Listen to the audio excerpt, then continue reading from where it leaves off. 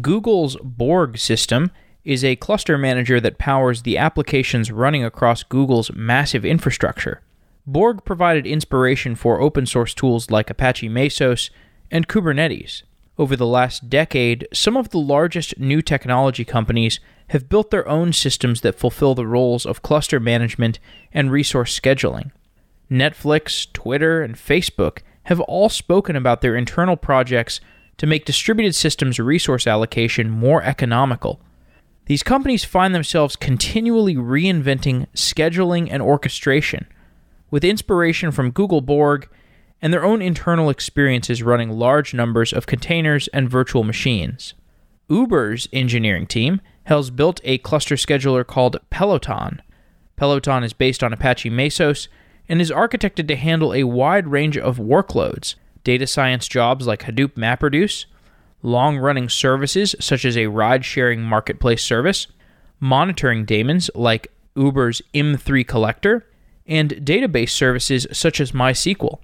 Mayank and Mayank Bansal are engineers at Uber who work on Peloton. When they set out to create Peloton, they looked at the existing schedulers in the ecosystem, including Kubernetes, Mesos, Hadoop's Yarn system, and Borg itself.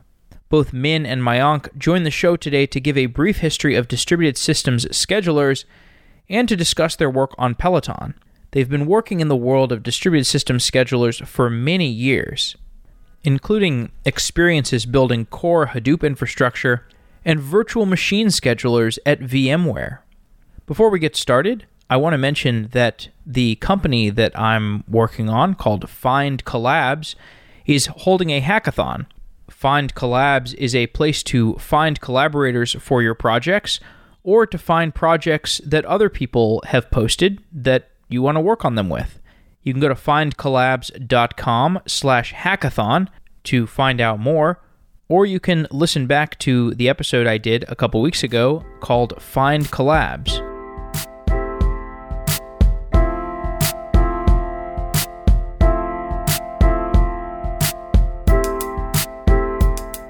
Min Kai, you are a senior staff engineer at Uber, and Mayank Bansal, you're a staff engineer at Uber. Guys, welcome to Software Engineering Daily. Thanks for coming on the show.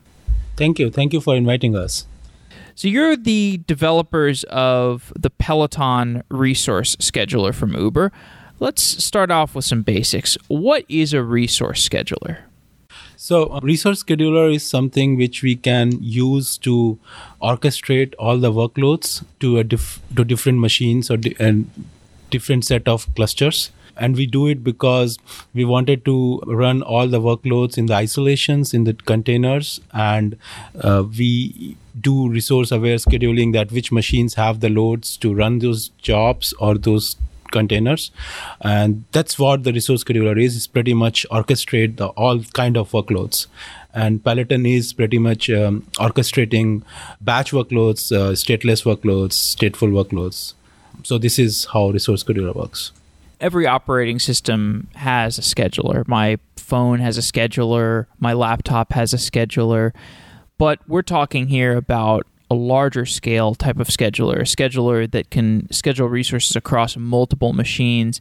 How do the paradigms between a single node scheduler like the one on my laptop, how does that compare to a multi-node scheduler like what goes on in a data center?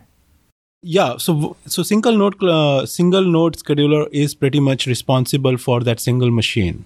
So let's say if I have a laptop and if I have a scheduler, so I can use a single node scheduler to run some of the workloads on that machine only. Correct.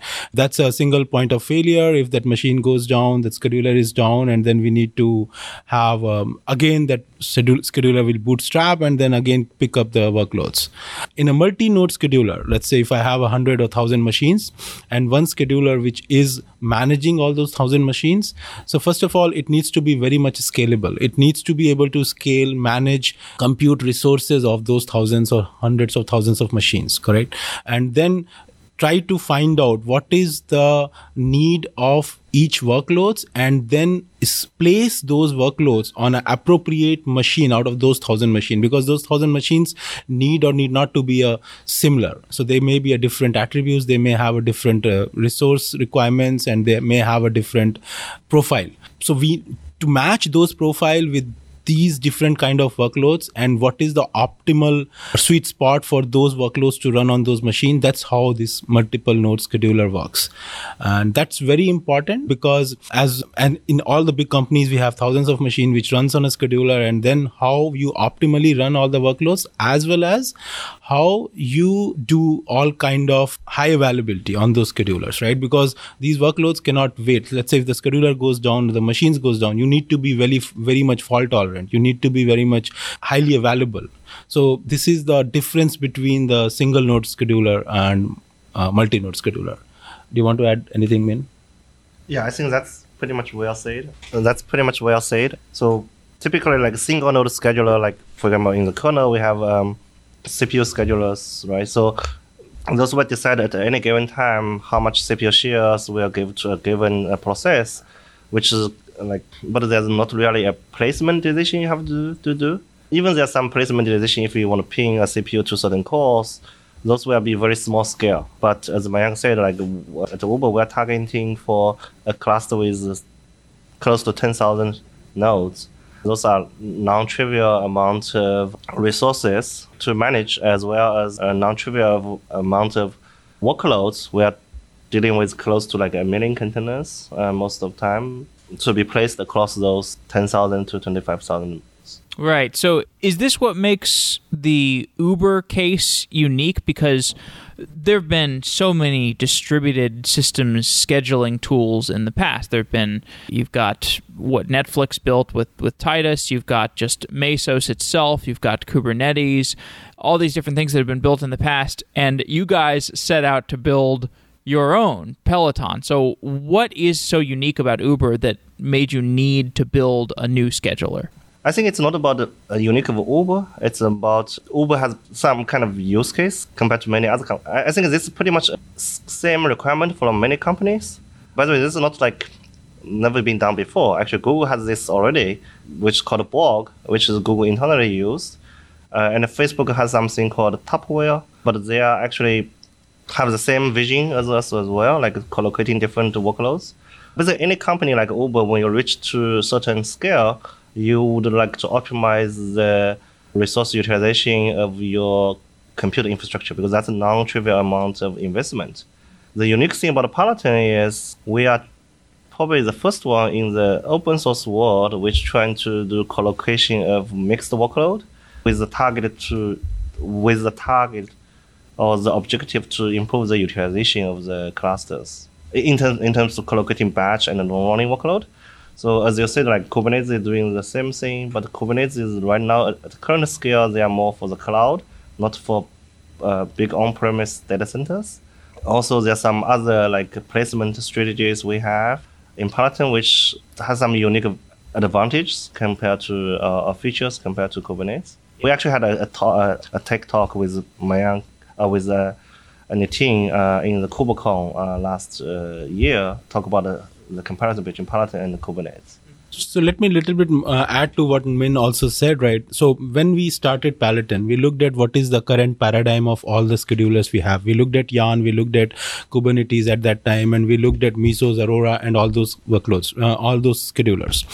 And we found out, me and Min actually did a lot of investigation before we actually propose this project. We found out that there is a gap in the industry. Every company right now, or most of the bigger companies right now, have these thousands of machine clusters of Hadoop, which runs batch jobs, and thousands of machines of stateless clusters, which is mostly on Mesos at that time. And we found out they cannot share resources between each other, right? And there was no scheduler at that time, and it's true for now in open source that which can merge all the workloads together. Then we thought we should be able to write, and then we kind of tried one scheduler on top of other scheduler, which didn't work out because of we wanted to solve the efficiency problem in the system. However, by running one scheduler on top of another scheduler, it still creates the partitioning into the clusters, which is not getting the results which we want. So we thought we should have one compute engine for all kind of workloads, whether it's a batch workloads, whether it's a Hadoop workloads, whether it's a stateless workloads or a stateful workloads. And if we can run together everything, and if we can optimally place all these workloads together on the single machine and the cluster of machines, then we can get the efficiency out of the system, and that's where the Peloton born. Currently, as Min said, we have the no other scheduler other than Yarn is good at scheduling batch workloads. Kubernetes is doing some of the batch scheduling, but it's not that good. We have the talk into the KubeCon, and then we presented the numbers to the community as well. So Meso's Aurora is good for stateless, but not batch. So there was not something there to do it. So that's the reason me and Min started Peloton. This difference in workload characteristics across different types of jobs, I want to give more color to what this means. So when you say a batch job, that might be like, I want to run a job that's going to ETL, or it's going to take data from one place and put it into another. It's a ton of data, so it's going to take some time. We need to spin up some machines to do this work, and then they need to spin down once they're done. That's it, just a batch workload. You've also got services that need to be up for a long period of time and serve requests. Maybe they're stateful services like a database service, like a Cassandra or a Postgres. Maybe they're stateless services, like you just make a request and you get a response, and it's not doing any database workloads. You could also have monitoring workloads where you've got some container agent that's just sitting there and monitoring some other service. And then you've got this pool of resources that anytime a user, an engineer needs to spin up a new service, that service is going to pull from this pool of resources. And so this comes out to being a very complicated problem. It sounds like a knapsack problem, or a stable matching kind of problem. Can you just give us a little bit more flavor on what is the variety of workload types? Why do these workload types differ? Why can't we just throw any kind of compute resource at any kind of workload? That's a good question. So, as you said, for any big companies like Uber, you naturally will have those. We kind of categorize them into 4 types of workload, as you have just said. There's batch workload, which is a container which is gonna run to completion. So you can think of Spark jobs, TensorFlow jobs, or any big data jobs, right? And the interesting part of that is those jobs normally are not that latency sensitive, as you just said. Then there's another category of jobs, which is microservices, which are latency sensitive. And what we found out is it's a very, by the way, there's one big interesting part of how to improve the utilization of a cluster. The only technology to get there is called oversubscription. But it's very difficult to oversubscribe latency sensitive services because you have to always over provision your microservices to the peak so you can have guaranteed response time. For example, at Uber, we have a service group called Marketplace Services. And for example, whenever you request Uber ride on your phone, you're going to have those requests hit those services. Those services have to be response very fast. And you have to always over-provision your computer resource to make sure they always have enough resource to run. But that means in the off-peak time, then your utilization will be low. And batch workload is actually a very good category of workload to mix in the off-peak time or when the time the online service is not busy. So you can push your computer utilization high. So what you're saying there at the peak is, and I remember this with when I was looking at Netflix stuff, Netflix users are always watching at 6 or 8 p.m. They're watching tons of movies. And then, at 8 in the morning, everybody's going to work. And so you can run batch jobs at 8 in the morning to do data science because you don't have to allocate those same servers to be running services to serve movies to people. Yeah, that's exactly the motivation. So that's why kind of collocation of mixed workload is very important for improving cluster utilization. Yeah. Then another aspect is it's going to reduce the operational overhead as well, because otherwise you don't have to have like typically within a big company like Uber, you will have one team for one type of workload, right, or multiple team for one type of workload. For example, you have a Spark team, you have TensorFlow team. And if every team need to manage their own cluster, then there are lots of operational overhead to provision and managing those physical machines as well. So I will more add color to the different kind of workloads. The one is the batch workloads, which is, as Min said, this is which completes. So multiple batch workloads are like the Hadoop workloads, Spark workloads, all the machine learning workloads, and all the deep learning workloads, right? All these workloads has different categories, which is training and then the serving, right? So the training, all these trainings and offline training can be done at the non-peak hours, as we said, right? And then that's how you increase the utilization of this combined cluster. And that's where this power of Peloton or the clusters which can schedule all kind of workloads together. Similarly, stateless services, as Min said, we have all SLA sensitive services, which needs to be up all time and can take peak workloads at any time, right?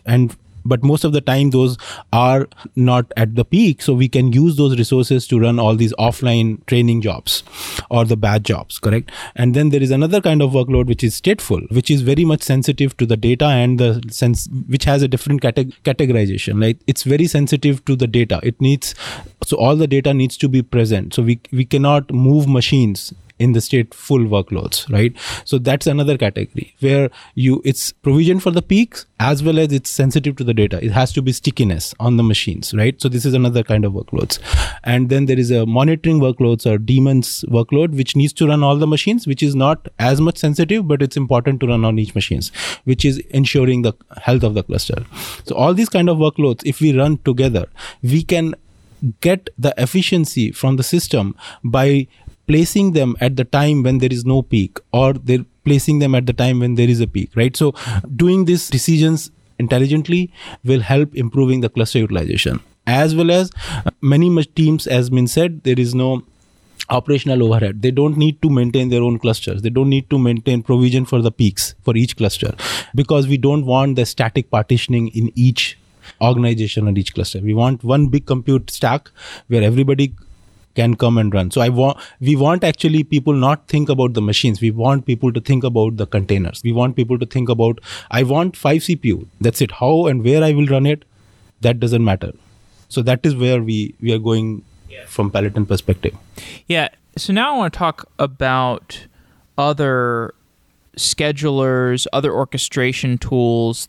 I want to go through some of the research that you guys reviewed when you were scoping out Peloton, because I really want to drive home the fact that this was not like just a walk in the park and decide, let's just build an Uber scheduler, because why not?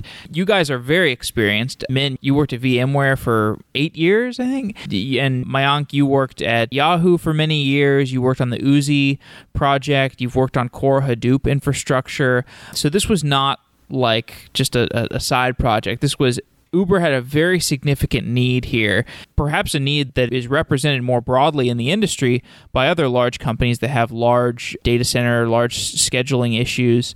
So when you were sitting down and reviewing the literature that was out there, you obviously have the Borg project from Google. Google's published a couple Borg papers. You've got Kubernetes, which was based on Borg, but is not as mature as Borg, but Kubernetes actually is open source. Borg is not open source.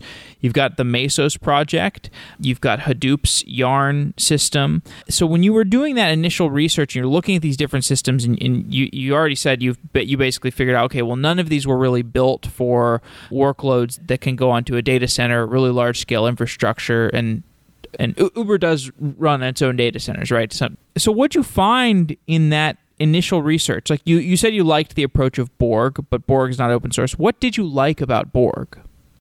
One thing I think Borg has been done very nicely is kind of mixing the collocating or co-scheduling mixed workload.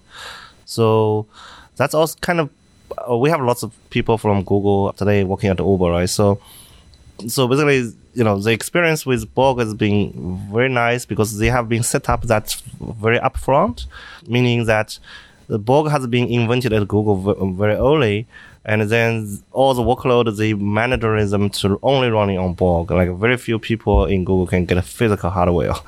So that's where, and they have like very large scale too.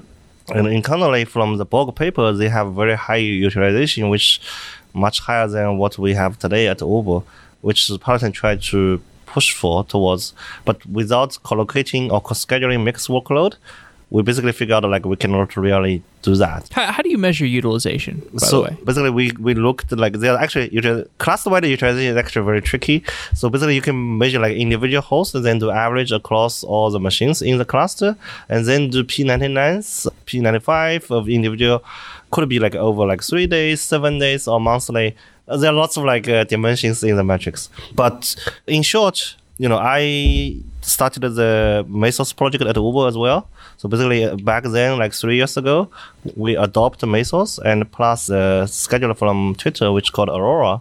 We are running that for all the Uber microservices. But that's actually much better than have statically assigning a set of machines for one server for each service. But even with the Mesos and Aurora, we cannot push the utilization to be too high.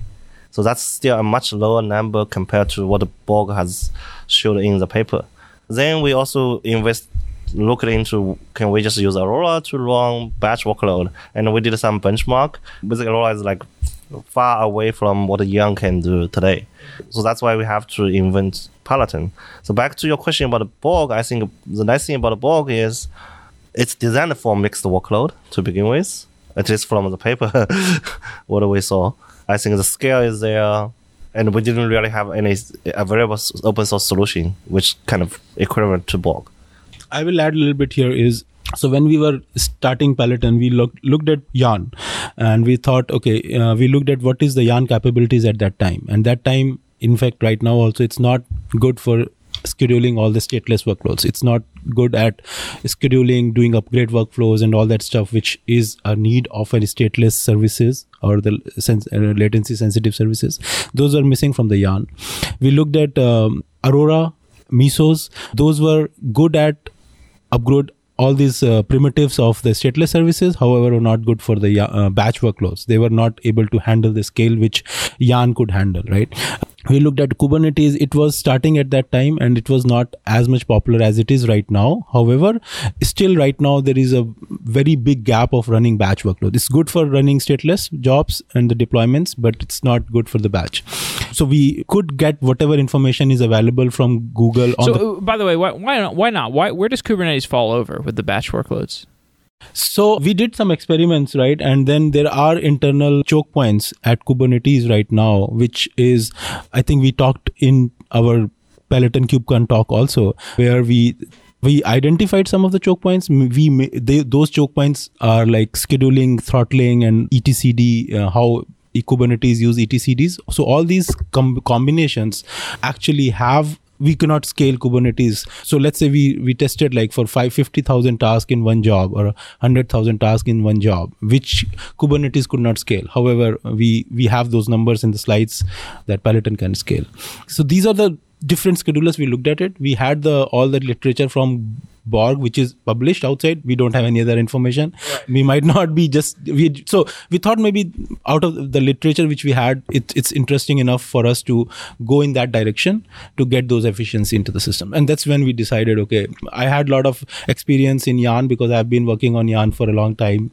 Yarn, this is the scheduler from Hadoop. From Hadoop, yes, exactly. So I'm one of the Hadoop committer too. I was working on Yarn earlier, and then I took those learnings and I took all the and Min got all the learnings from Mesos and Aurora, which he did, and then we kind of thought, okay, this is something which we need to build for Uber specifically, and that was a gap in the industry too. So we probably wanted to see if we can fill that gap as well. Yeah. Now, one thing I was looking at with Peloton is that there's something called a hierarchical max-min fairness model in the scheduling system. So I know that when you're choosing how to allocate jobs to resources, or how to pair jobs together with resources, you can do that scheduling. You can do that pairing based on a priority. Like a user can say, this is a high priority job. These are like payments that are going to go out to partner drivers or something like that. Something that would be really high priority. But there's other models for how you allocate resources to jobs. That one, this hierarchical max-min fairness. Can you, I guess, contrast priority-based scheduling and hierarchical max-min fairness? Yeah, sure. So this is where Peloton is different than Borg, at least based on that literature which we have. So Borg has these priority bands where they identify the priority of each workload across companies, and then they say this priority band will run higher priority, and then the other workloads. So they need to go and find out the priority at the global level, at the company level, where they identify each job and put it into a band and then run them. Correct. So that's a good way to support priorities. However, we found out there are some gaps in this approach. And one of the gap is, let's say if I am an organization within a company, and every organization have some quota to run in the compute resources. So if at any certain point of time, if my high priority jobs are not running, then as an organization within a company, I want my lower priority jobs to run within that quota. But because of this priority banding, you cannot do that. Even if your higher priority bands are free, you cannot go it because your lower priority bands cannot go and run on the high priority band resources, right? So that was the gap we found out. And I've been working on Yarn, and Min was in DRS scheduler in VMware. So in Yarn and DRS, we were using a hierarchical max-min fairness model where each organization will be assigned a quota, and the priority will be relative to only for that organization. So we call them resource pool. So resource pool is a virtual entity within, so that identifies an organization which says I have, let's say, 100 CPU, a quota. So we'll let you run any workloads based on the priority you define, and that priority is within that resource pool. And you don't need to go and identify the whole priority across companies. So you in your team which jobs are which priority, and you can go and run those jobs, and then scheduler can go and identify which priority is which, and then schedule it accordingly. However, these max-min fairness also allow you to go and get the additional quota from other organizations if they are not using it. Right. So if, let's say, there are two organizations, organization 1 and organization 2, organization 2 is not using the quota right now because there's not much enough workloads. So organization 1 can go and borrow the resources from them. However, when the organization 2 comes in and says, I need more quota, then Peloton is able to preempt the jobs which is running over their quota for organization 1 and give resources back to organization 2. So this is the difference between the max-min fairness as well as the priority bands. Did you find out anything else when you were scoping out this project? You talked to some Borg people, you talked to some Googlers. Did you find anything else that they talked about in the construction of Borg that was not, maybe either not in the paper or just people hadn't really picked up from the paper? Because the paper is very deep. The Borg paper is very deep. So was there anything else that you found that you ended up implementing in Peloton?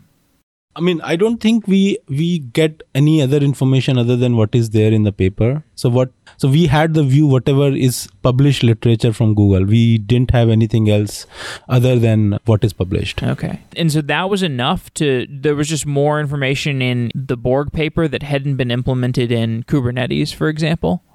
Or I guess put another way, like, when you look at Kubernetes, so Kubernetes was supposedly was kind of based on Borg. I'm just wondering, Kubernetes has a scheduler in it, right? So how does the Kubernetes scheduler compare to what you wanted to build with Peloton?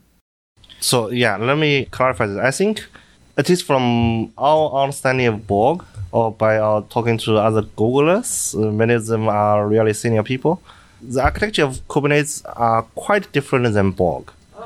So Borg is actually kind of, basically, if you look at the Borg, right, it's basically have Borg master and Borglet. And the Borg master is basically active hot standby mode. You have like one Borg master leader and then for followers. For example, like one feature in Borg, which is not in Kubernetes today, is in Kubernetes is Borg does they call a linked shard. So let's say you have 10,000 node agents or 20,000 agents. They were doing sharding. Like 1/5 of those agents were reporting to one Borg master, and then each Borg master will do some aggregations and reporting to the leader. So that's why how Borg can scale to a much larger, bigger cluster than Kubernetes.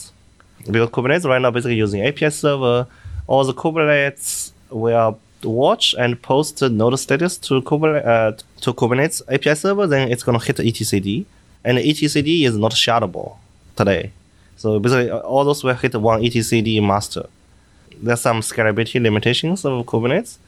And also in some sense, there's some other design philosophies are different in Kubernetes. For example, in Kubernetes, all the information about a pod is like they have spec, which is user provided input, as well as the status. They are all stored in one etcd node.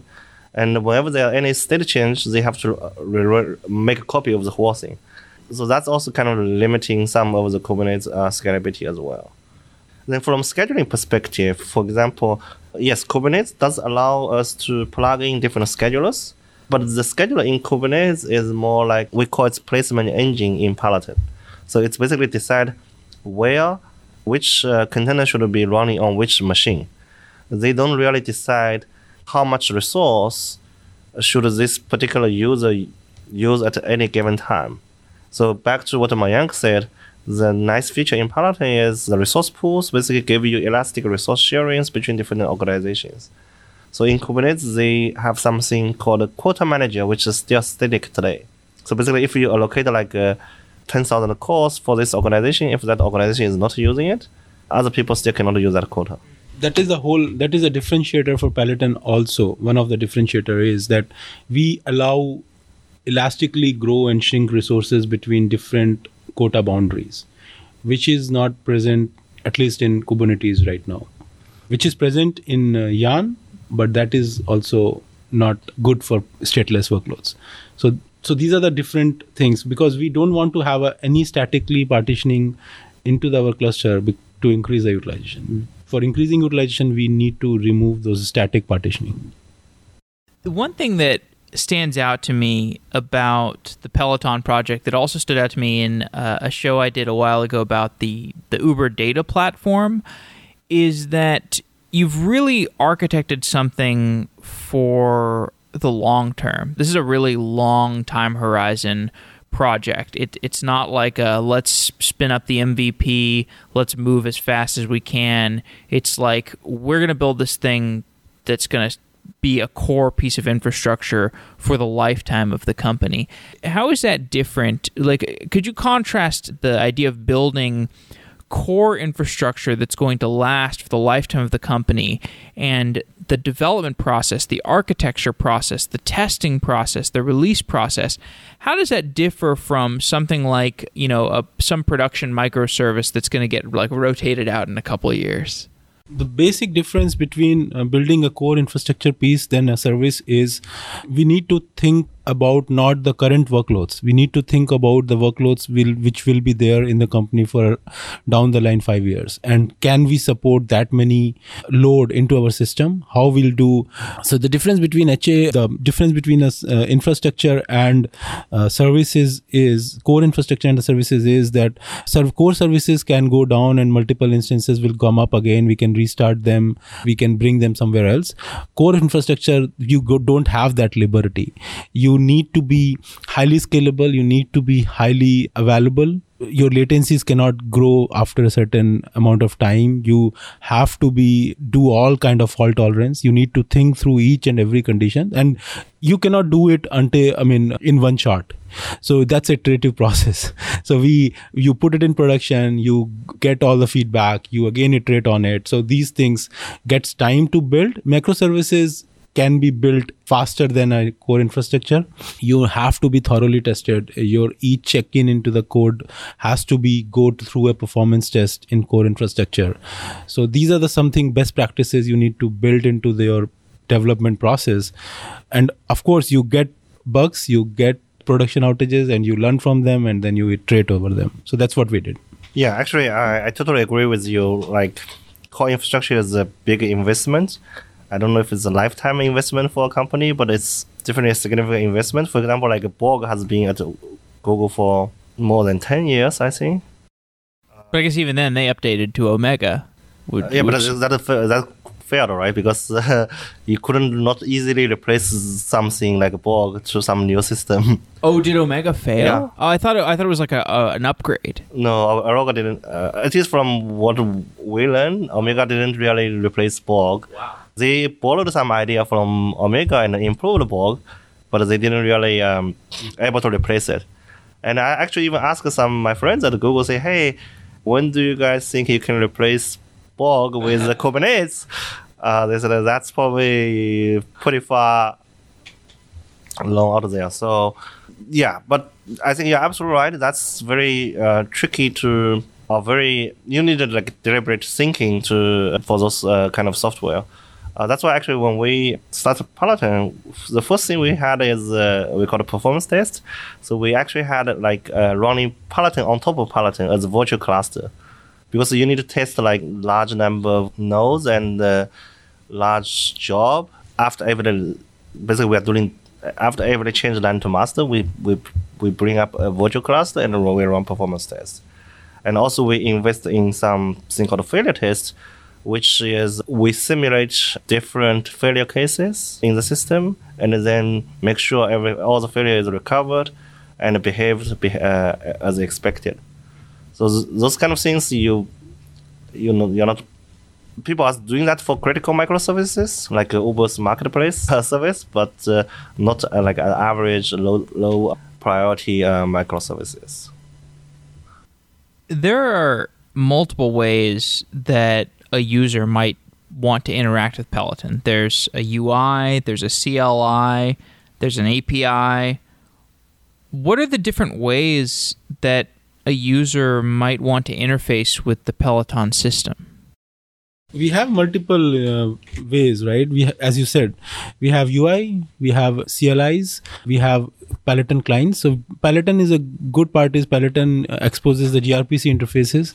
So by that, any language you can use those gRPC steps and call Peloton. So we have the Java client, we have Go client, we have Python client within Uber where we can interact with those. So there is a well-defined APIs and we can build any external client. So people have their different orchestration engine on top of Peloton APIs, which uses Peloton client and interact with it. People go and use CLI to interact with it. People go to the UI and interact with it. So there are multiple ways we can do it. Yeah, in addition to that, basically, as Mayank said, we already have multiple extensions or solutions built on top of Peloton. So today, there are more than 10 systems within Uber using Peloton APIs. So for example, if you are a microservice developer, you will go to udeploy, which is our Uber internal deployment system, and that can submit jobs through Peloton, to Peloton through the API. Then if you are a batch user, like if you want to launch some Spark job, then we have a job server for Spark, which talks to, called Dragon, which uses the Peloton API talk to Peloton to submit jobs. Then if you are machine learning users want to submit a TensorFlow job, you will most likely go to Macangela, which is a machine learning platform, which uses the Peloton API to launch jobs as well. And then if there are some infrastructure services, they can directly use the Peloton CLI and the Peloton job file to launch those jobs. One component in Peloton is the storage gateway. What is the storage gateway? The storage gateway is basically like a storage abstraction we had between Peloton and the actual storage systems. For example, today we are using Cassandra for Peloton as a storage engine.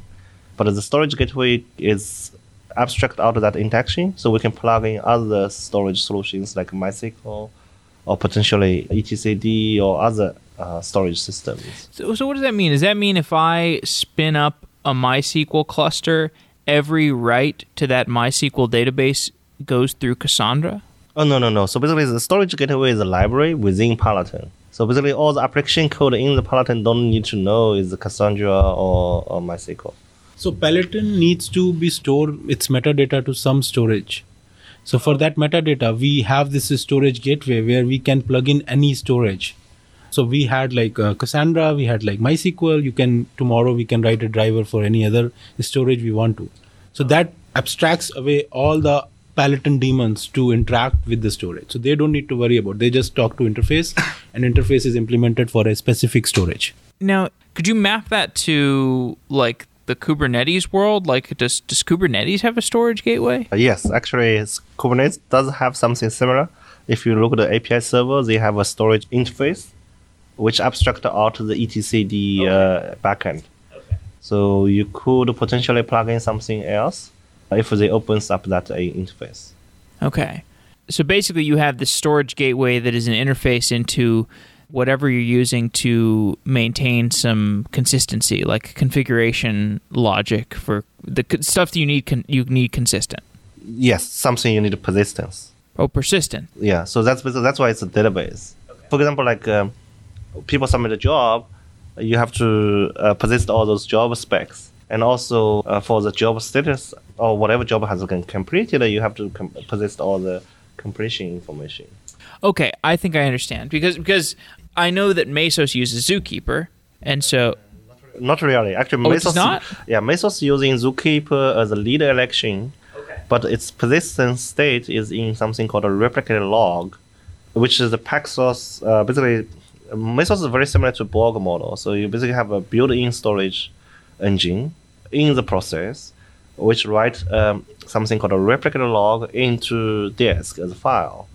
But you have to be highly available. That's why they run Paxos protocols. So every write goes to all the 5 nodes, and they were dumping the data in each file in different machines.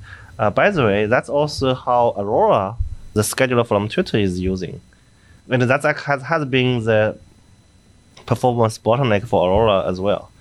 So actually, we have like some Aurora developer has been explicit in before, like one thing they have been regulated is they should have a separate database solutions instead of using the replication logs. Basically, building a storage system or database system is hard, right? So you don't want to like build this yourself. Like you should offload some mature storage system. So let me little bit abstract this out, right? So each scheduler or each resource manager needs some storage to store all the job metadata, all the status, all the history information, because you can go back and see what happened to my job. So you want that persistence. For recovery, you need, let's say if the scheduler goes down, then you need, when you come up, you need somewhere to recover from. And that's, as Min said, Aurora is being using replicated logs, Yarn uses HDFS, Kubernetes uses etcd, and that's how Peloton is also using Cassandra or MySQL, which we can plug in. Yeah, that's helpful. And people who are deeply curious about this can go read the Peloton blog post, which has a lot of detail on the overall system. Now, I know we're running out of time here, so I want to talk a little bit about the usage. So if I'm a user and I want to spin up a service, it's got a Redis cluster alongside it, or maybe I'm spinning up a data science job. Give me a little more detail on my usage. Do I need to know a lot about how Peloton works, or do I just make some simple request to it to spin up resources? What's the usage model? So for that, actually, it's pretty simple. So first thing you have to do is you have to get a resource pool in Peloton, which is similar to you need a namespace in Kubernetes. Resource pool, we're going to basically tell you how much resource you have reserved or elastically you can borrow from other people. Then you can write we call it Peloton job file, which is similar to the Kubernetes job YAML file, where you're going to specify some metadata of your job, how many instances you're going to have, and what are the container image you're going to use, what are the entry point script you're going to have. And then you just run a Peloton. You can use Peloton CLI to submit that job to Peloton, and then you can use UI to watch the status of those containers, and then look at the logs. It's pretty straightforward. Yeah. And to what degree is Peloton deployed to production today? You mean within Uber? Yeah, within Uber. We are in all the data centers Uber has. Is it managing all the infrastructure? Not yet. So basically, we are the only. I don't know. Oh, okay. That's fine. So basically, we are like in. You're rolling it out. Yes. Slowly but surely. I think we've been in production for a long time, and we are in all the data center, as Min said. We are in thousands of machines and running a lot of containers. Still, we are moving all kind of workloads slowly and steadily to the Peloton platform. What's the vision for the future of the project? The future is basically Peloton is. I think we are still in the early time of the journey. So right now, the first thing is we need to onboard all the workload to Peloton.